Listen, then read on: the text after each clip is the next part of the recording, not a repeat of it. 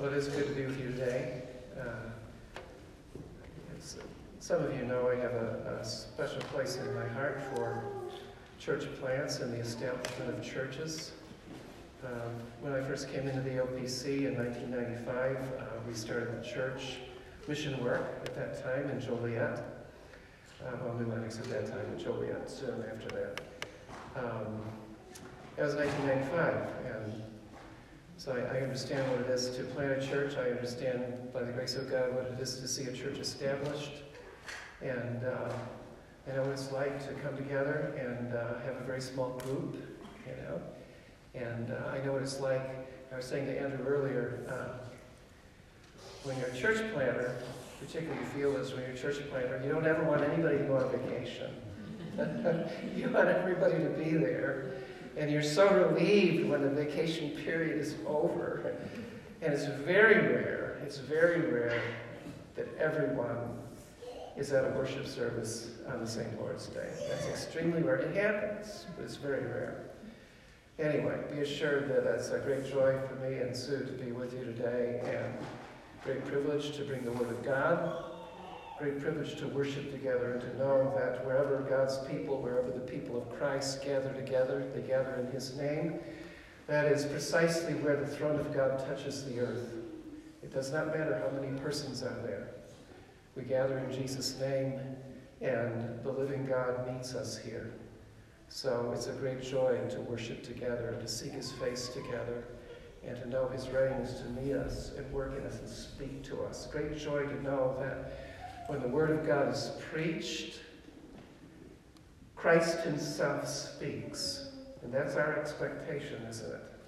That's our expectation. We come not to hear a man, though the Lord uses His instruments, right? We come to hear our Savior speak to us, and we believe He speaks to us through this Word. And so we gather close around Him this morning as we read the Word, and then as we look to have it preached. So I'm going to read this morning from James chapter 1, the whole of the chapter. And just to say in advance, my particular interest this morning in this sermon is to trace the particular theme through the whole of chapter 1, though we'll center in a couple points in particular. But it's to trace this theme through chapter 1, that is speaking amidst trials, which is to say, what we give expression to when we're in the test. So we'll trace that theme in a manner through this whole section. So, James chapter 1, and I'll read the whole of the chapter, God's Word. James, a servant of God and of the Lord Jesus Christ, to the 12 tribes in the dispersion, greetings. Count it all joy, my brothers, when you meet trials of various kinds, for you know that the testing of your faith produces steadfastness. And let steadfastness have its full effect, that you may be perfect and complete, lacking in nothing. If any of you lacks wisdom, let him ask of God, who gives generously to all without reproach, and it will be given him. But let him ask in faith, with no doubting. For the one who doubts is like a wave of the sea that is driven and tossed by the wind. For that person must not suppose that he will receive anything from the Lord. He is a double-minded man, unstable in all his ways. Let the lowly brother boast in his exaltation, and the rich in his humiliation. Because like a flower of the grass, he will pass away. The sun rises with its scorching heat and withers the grass. Its flower falls, and its beauty perishes. So also will the rich man fade away in the midst of his pursuits. Blessed is the man who remains steadfast under trial. For when he has stood the test, he will receive the crown of life, which God has promised to those who love him. Let no one say when he is tempted, I am being tempted by God. For God cannot be tempted with evil, and he himself tempts no one. But each person is tempted when he is lured and enticed by his own desire. Then desire, when it is conceived, gives birth to sin, and sin, when it is fully grown, brings forth death. Do not be deceived, my beloved brothers. Every good gift and every perfect gift is from above, coming down from the Father of lights, with whom there is no variation or shadow due to change. Of his own will he brought us forth by the word of truth, that we should be a kind of first fruits of his creatures. Know this, my beloved brothers, let every person be quick to hear, slow to speak, slow to anger. For the anger of man does not produce the righteousness of God. Therefore put away all filthiness and rampant wickedness, and receive with meekness the implanted word which is able to save your souls. But be doers of the word, and not hearers only, deceiving yourselves.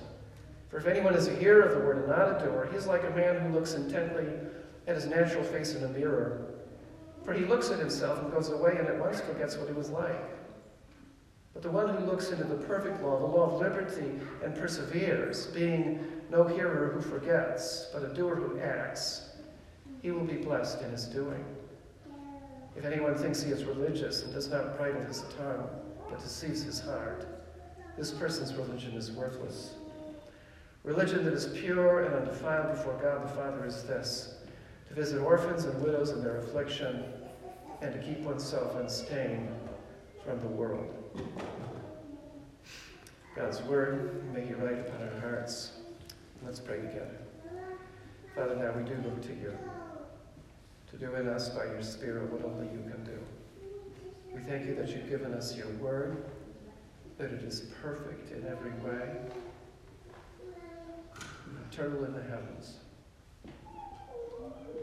And we pray, truly, Lord, that you write it upon our hearts.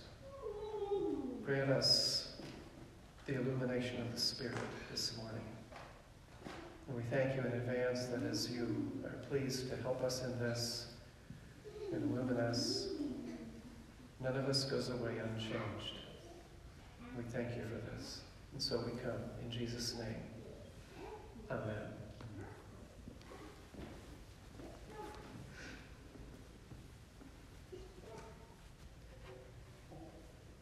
As I said, brothers and sisters, I want to particularly think of this particular theme. I titled the sermon, Speaking Amidst Trials. Another way we could title it would go like this: what do you say in your heart when you're being tested? What do you say in your heart when you're being tested? Because it is, particularly when we are amidst trial or testing, that we give expression to what we believe. We speak, and that which we speak is very revealing. All of us speak. All of us give utterance to something when we find ourselves in a time of testing. Perhaps not aloud, maybe we just say it from our hearts.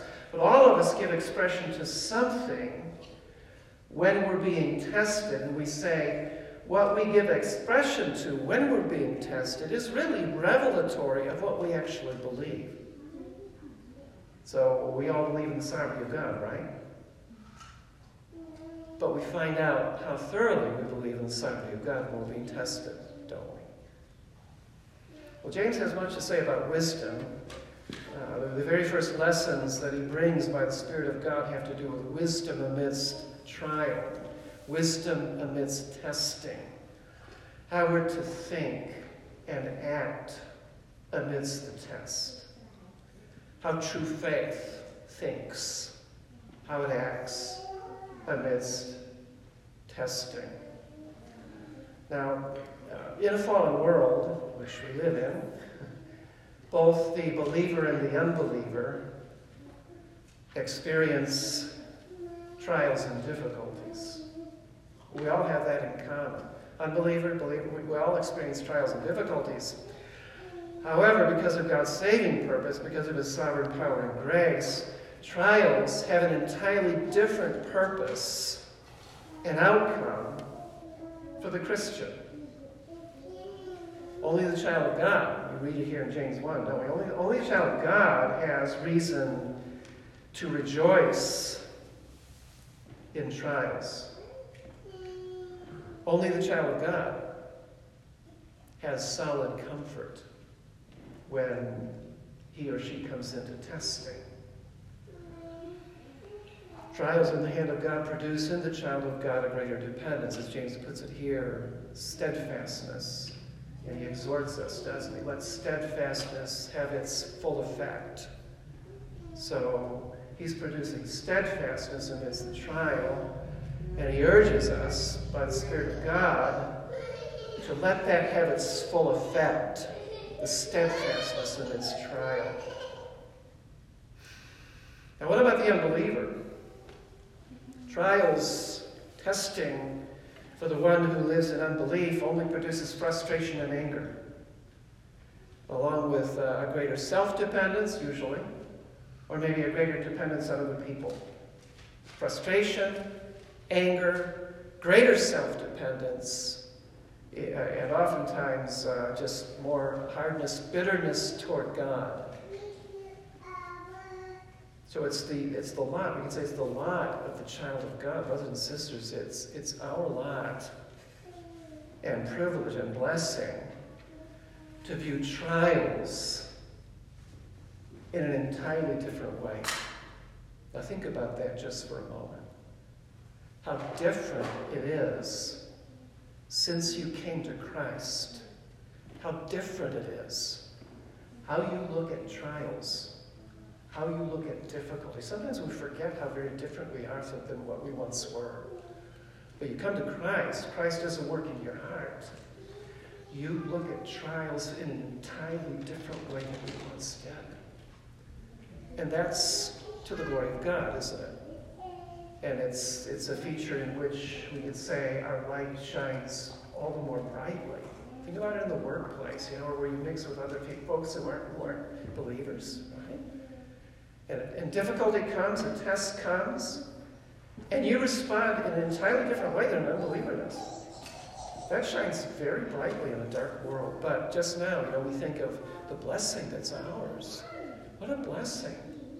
When you encounter difficulty, that by the grace of God, you see it differently than you ever did before. Now, we need to be reminded of it. We need to be reminded of how we look at it, how we're to engage, how we're to think about it, right? But it's so different. By the grace of God, by the work of the Spirit of God in us, we are so different. Praise God for that. So we know very clearly, don't we, that it's amidst trial. James says it here, it's amidst trial that our all-wise God perfects our faith. We're to count all joy when we can encounter various trials. Now, how so? How's that possible? Or why is it entirely reasonable for the believer to count it all joy? Well, first, because, we mentioned Sarki God a few minutes ago, right? First, because we believe that God indeed rules the world. We believe He rules our world, right? My life. He rules in my life. He rules my world. He rules the whole world. This we believe. And we believe in His unceasing purpose to bless us and to change us into Christ's image.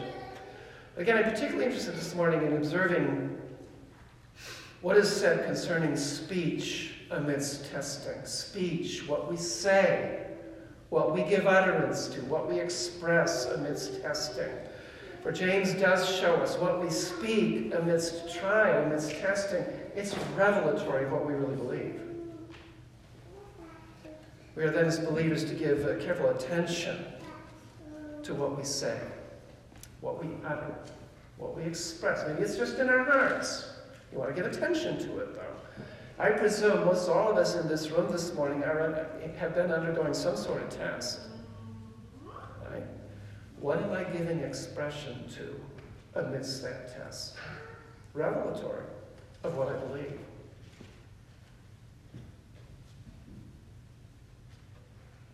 As we'll see, this helps us to see whether ours is a disposition of trust or one of double-mindedness, of doubting. Do we truly turn to God in trust, or do we instead find ourselves doubting Him, questioning Him? Questioning His purpose, failing to really see or identify His purpose in the test that He brings to us. So this morning we consider these two main points: the response of faith amidst testing and trial, and the response of double-mindedness, or we could say unbelief. Double-mindedness or unbelief. I want to be careful how I put that, because there is a sense in which the double-minded man is the unbeliever. That's sort of the classic idea of the double-minded man. But as Christians, we understand we can very much slip into double-mindedness in terms of our thinking about our tests. So those two main points. The response of faith amidst testing, and then the response of double-mindedness amidst testing. First of all, the response of faith amidst testing or trial. Verse 2, count it all joy, my brothers, when you meet trials of various kinds, for you know that the testing of your faith produces steadfastness. So here, I'm to count it all joy. Ours, we could say, is to be a proper reckoning. That's the idea of counting it there. Ours is to be a proper reckoning about the test. I'm to speak thusly in my heart regarding the trial in which I find myself. And trials or tests come in all sizes, all shapes and sizes. In fact, the Greek word here is to give sort of the idea of polka dot. All varieties. Trials come in all varieties, all shapes and sizes. Some tests are extended and very difficult.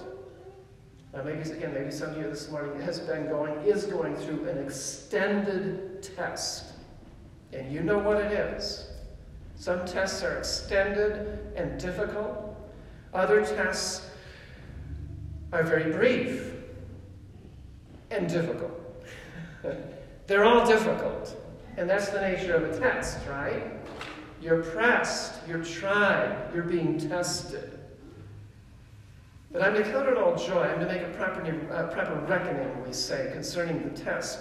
And I'm able to make such a reckoning because I know, or I should know, something very clearly about the test that I'm in.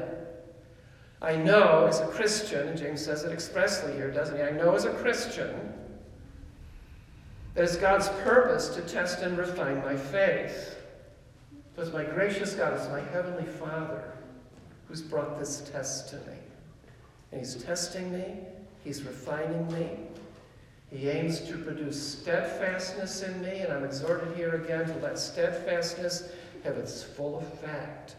It has many effects, many blessed effects. When you're in the midst of the test, you don't feel that, do you? When you're in the midst of the test, you feel the test, and you feel the difficulty of it. But I'm to be assured, steadfastness has wonderful effects. This is what God's doing in me. This is what he's doing in us. We could define patience or steadfastness as continuing to look to God, to come to God, to trust in God, particularly amidst sustained or prolonged difficulty. Continuing to come to him, to look to him, to trust in him amidst sustained and prolonged difficulty.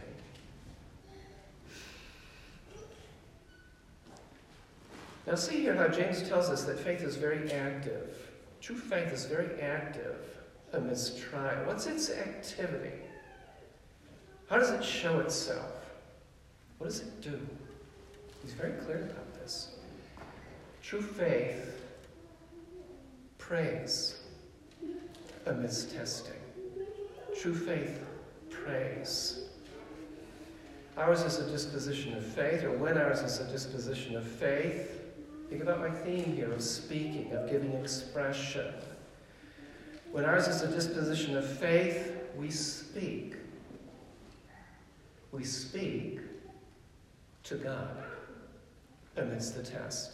We speak to him. So I'm to speak to God. James says, if any of you, see the connection here now, if any of you lacks wisdom, I think that's all of us, right? If any of you lacks wisdom, let him ask of God, who gives generously to all without reproach, and it will be given him.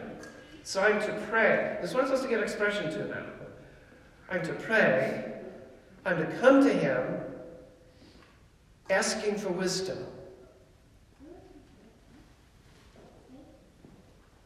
It's a prayer, and notice here, in fact, it's a very focused prayer. It's a prayer for, we can also say this, it's a prayer, it's a marvelous thing, it's a prayer that we know will be answered. Isn't that wonderful? You come to God for wisdom, he will answer your prayer. He will.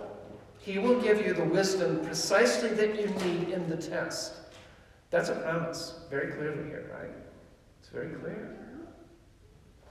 So I'm to pray, I'm to come to him asking for wisdom. I come to God, I speak to God, I ask for wisdom.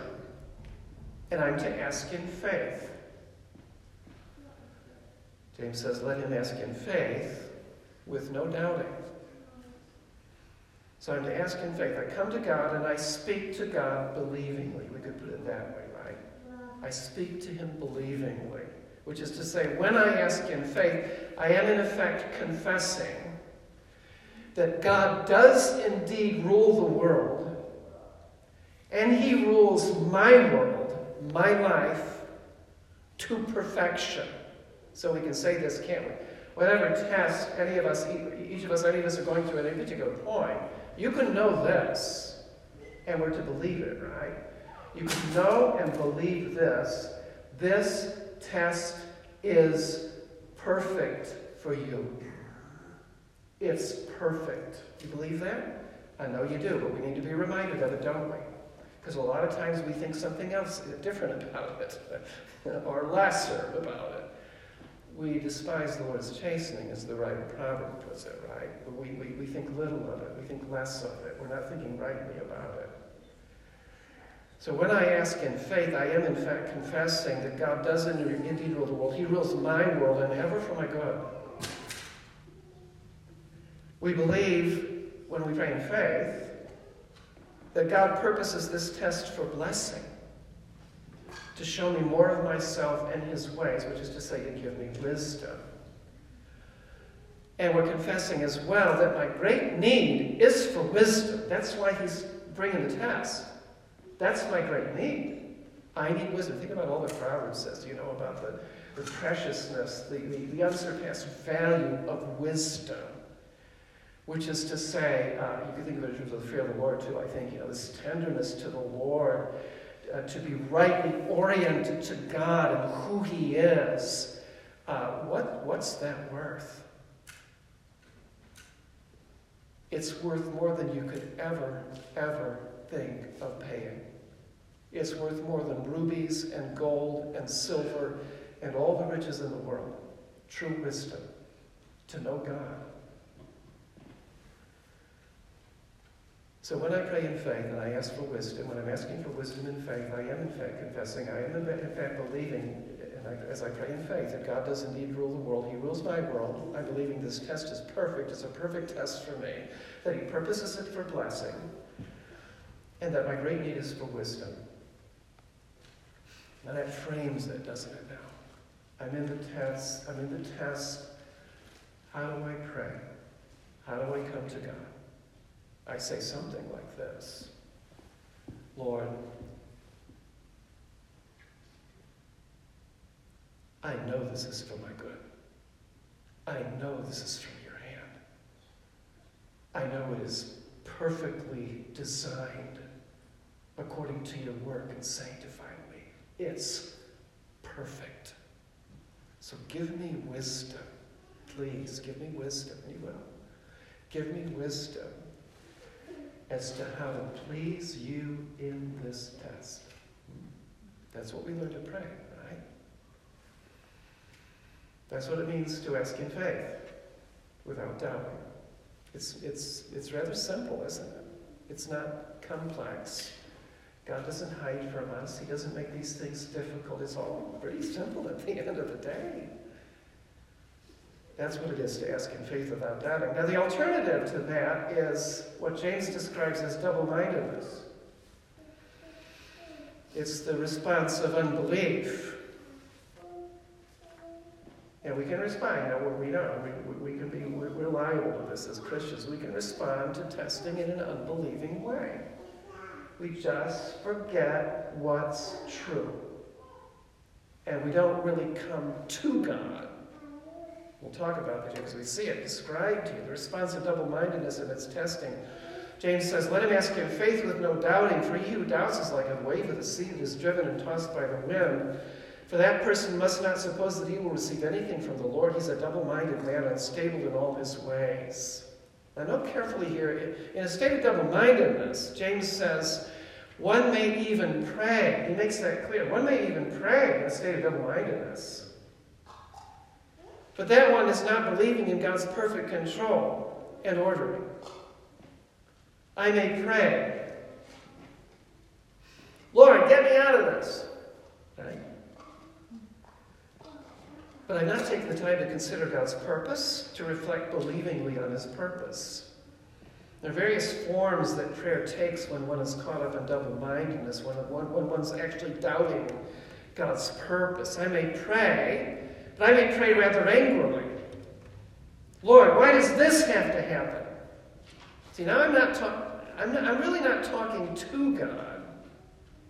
I'm talking at him now, more so. Huh? Why does this have to happen? And when I pray that way, the sad result, I receive no wisdom.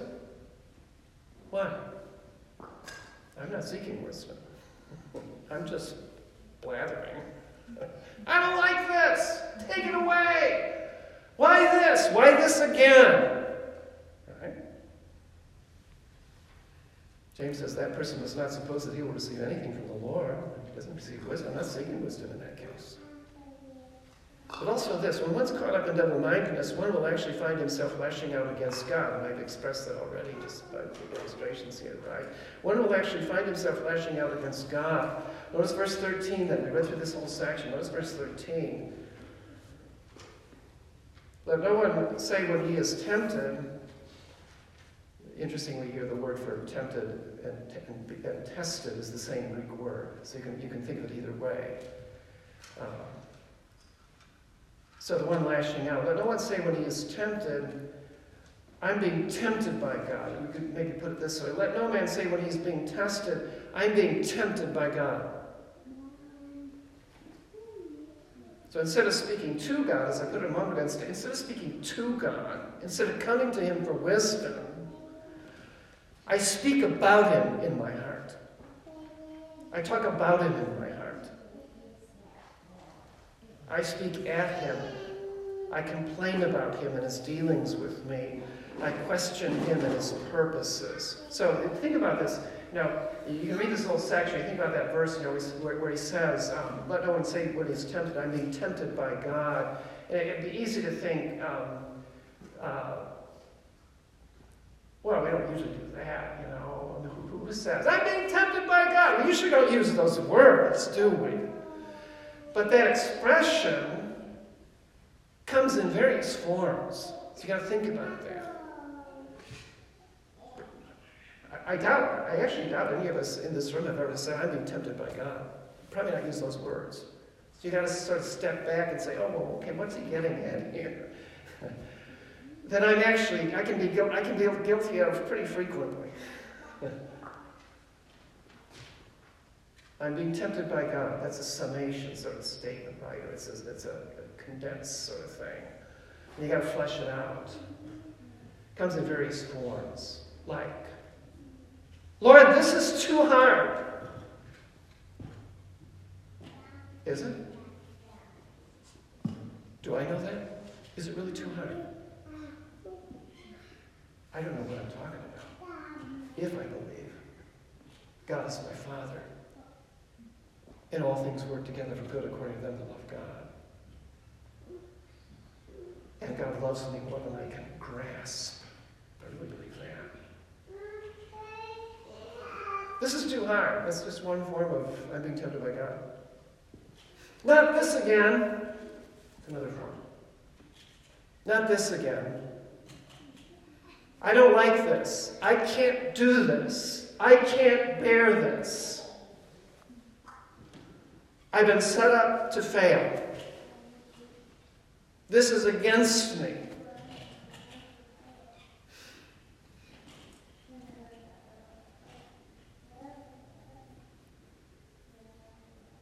I don't have to do this. Ever said that?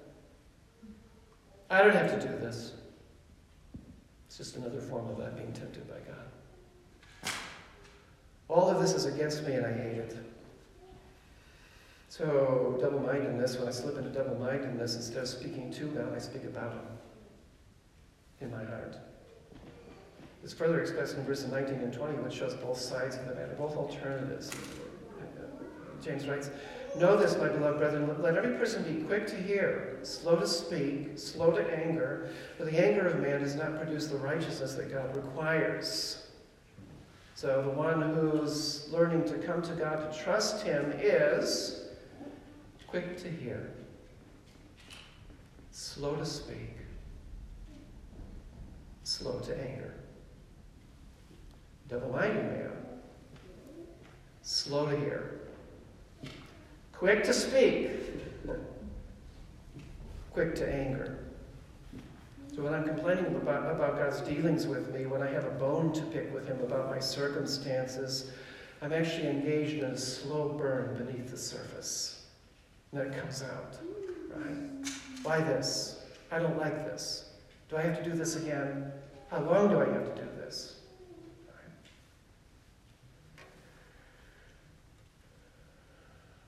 So I find myself lashing out against God to that degree that I slip into double-mindedness. Not only that, but I will find myself lashing out against those around me. Verse 21. Therefore, you don't want to lose the context here. He's centering the same thing all the way through, right? Therefore, put away all filthiness and rampant wickedness and receive with meekness the implanted word which is able to save your souls. I find myself lashing out against those around me. When we're discontent, and there's another way to describe this whole thing, right? When we're discontent, we want something other than our loving Heavenly Father has ordained for us. I don't like this. How long do I have to put up with this? How long is this going to go on? I don't have to do this, right? We're discontent.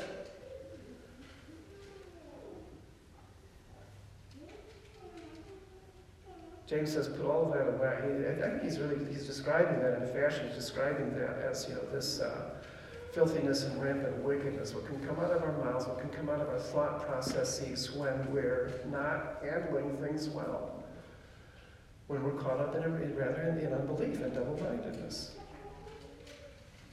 James says, put it all away. Receive with meekness the implanted word which is able to save your souls. It's like he's saying, stop talking.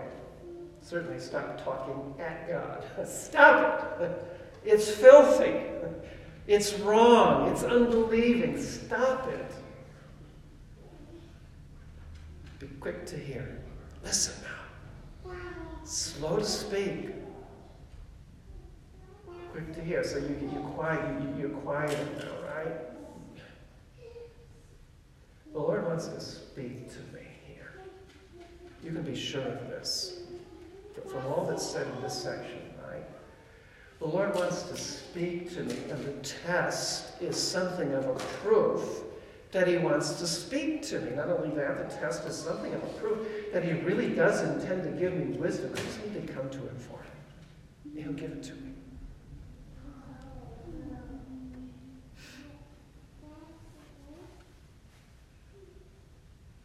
When I ask for wisdom, I'm to be listening.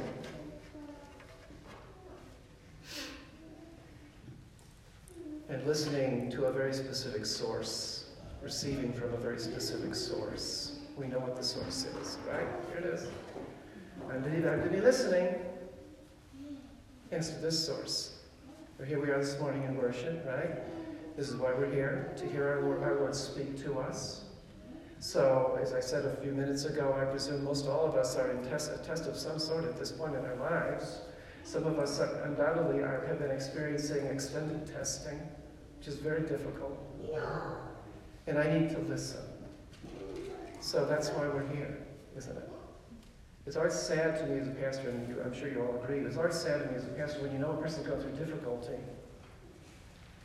and you know the place they need to be is in the worship.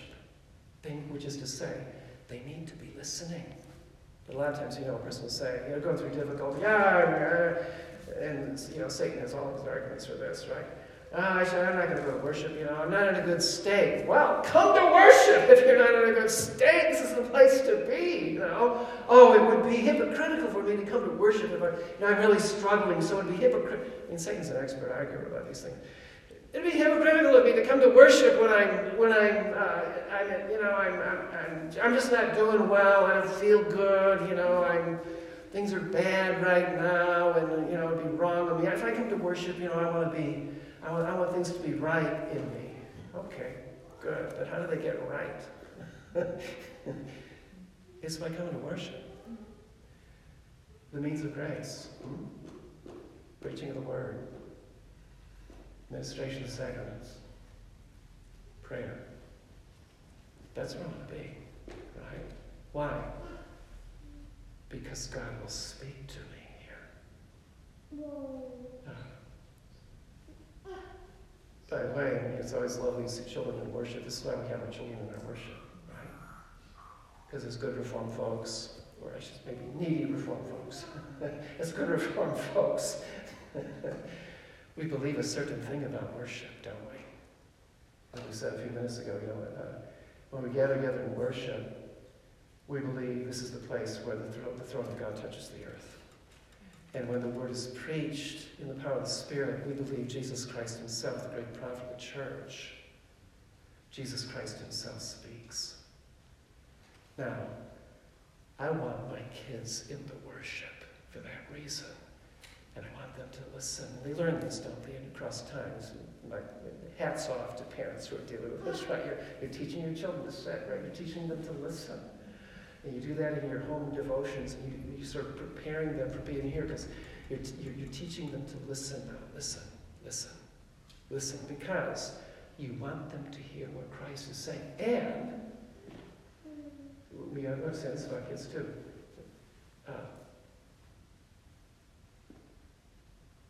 They pick up far more than we think. They do. They really do.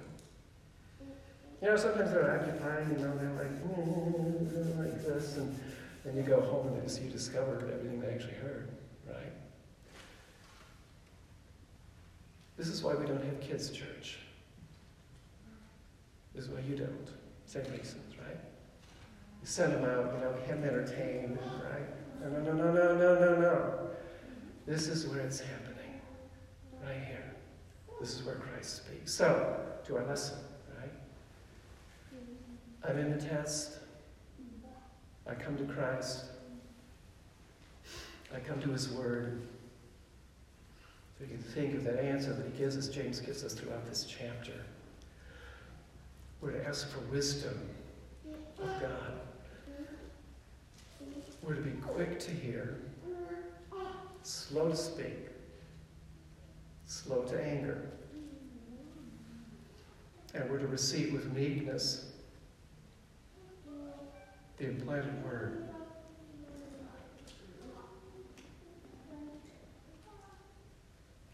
Note finally then this: what I speak, how I speak, what I give utterance to, is the measure of true religion. That's what James says, doesn't he? Verse 26, if anyone thinks he's religious and does not bridle his tongue but deceives his heart, this person's religion is worthless. What I give utterance to is revelatory of what I really believe. What I give utterance to is revelatory of religion, what my religion really is.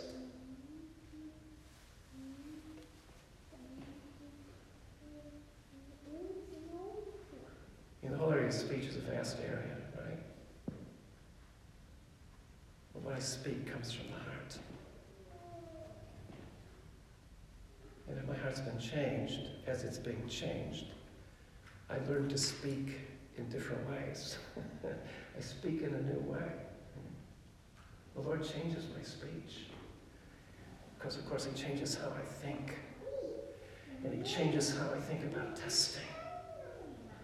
And he gives me an insight, he gives me a view of who he really is and what he really does. Yes, trials, tests, they come in all shapes and sizes. Some tests are extended and very difficult. Other tests are more brief and very difficult. But I'm to see my Savior's hand in all of them. Christ is on the throne. We believe this, don't we? And he rules the world. And he rules your world and my world. He rules Decatur. Well, I do that. Sometimes that's hard to believe, He rules Washington, D.C. That's really hard to believe. But he rules in my world, doesn't he? And oftentimes that's hard for us to see because you can only see it by faith. So when the test comes, as the test comes, you want to see it for what it is. It's from the hand of our God. And it's for our good and blessing. What am I to believe? What must I not doubt? I'm called to believe in the sovereignty of God. As we've said, that he really does control the world. And he most wisely and powerfully controls my world, my life, all of the circumstances. I mean, this is amazing to think of God and his sovereignty.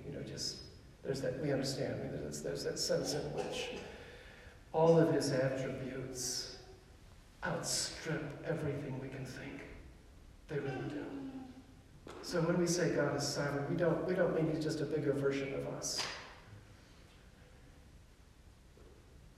He's the creator, we're the creature, and when we think about his sovereignty, it outstrips anything we can grasp. He controls everything. You believe that? I know you do. Everything. I'm called to believe that. And that he is wise and he's good in everything that he brings to me. I'm to believe his generosity, his goodness. In this sense, we've said that when I come to him for wisdom, he will give me wisdom. It's a promise. He will. It's beautiful. He'll give me the wisdom that I need. And of course, it's the wisdom that's from above. It's the nature of that wisdom, of course, it brings me into deeper communion with him. It deepens my fellowship with him. That's the nature of this wisdom. It doesn't just make me smarter than anybody else, theological, let me get this right, So I'm a really smart guy,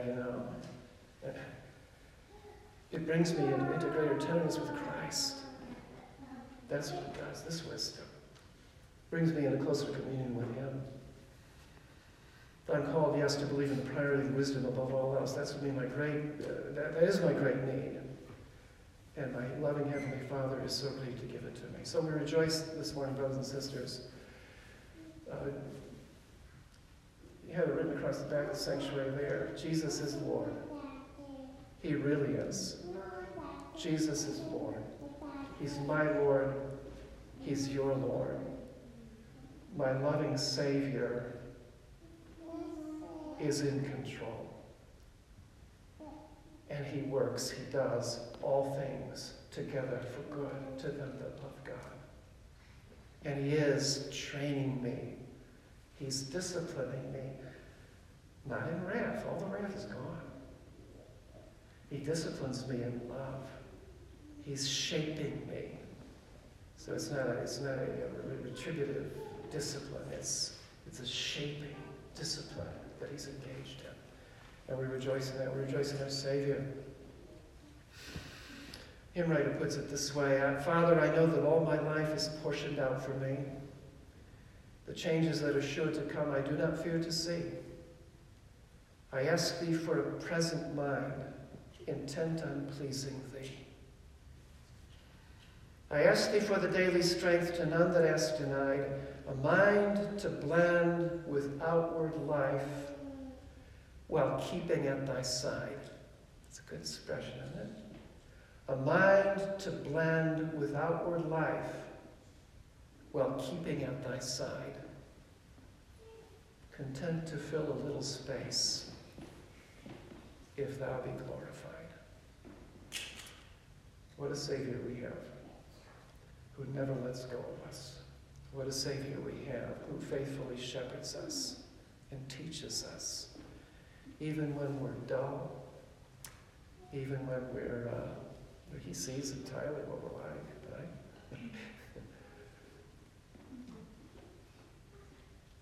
He knows us exactly what we're like. And he never holds his nose. He leans into us, always. He leans into us. So we praise him for that. Let's pray together. Father, we thank you that you remind us this morning of your gracious care for us. What a wonder it is what you've done in us. You've transferred us out of the kingdom of darkness into the kingdom of your dear Son. Everything has changed. We're no longer the slaves of sin. We've come under the dominion of the Spirit and of grace. Everything has changed. And we thank you this day, even as we're here, intent on listening to your word, you change us from one degree of glory to another, so that none of us goes out unchanged, though we may not perceive it fully. We usually don't. But none of us goes out unchanged. We thank you for this. We bow before you. Lord, give us that grace, we pray, to see your hand in our lives, to come to you, to ask for wisdom, knowing that you delight to give it. We pray in Jesus' name. Amen.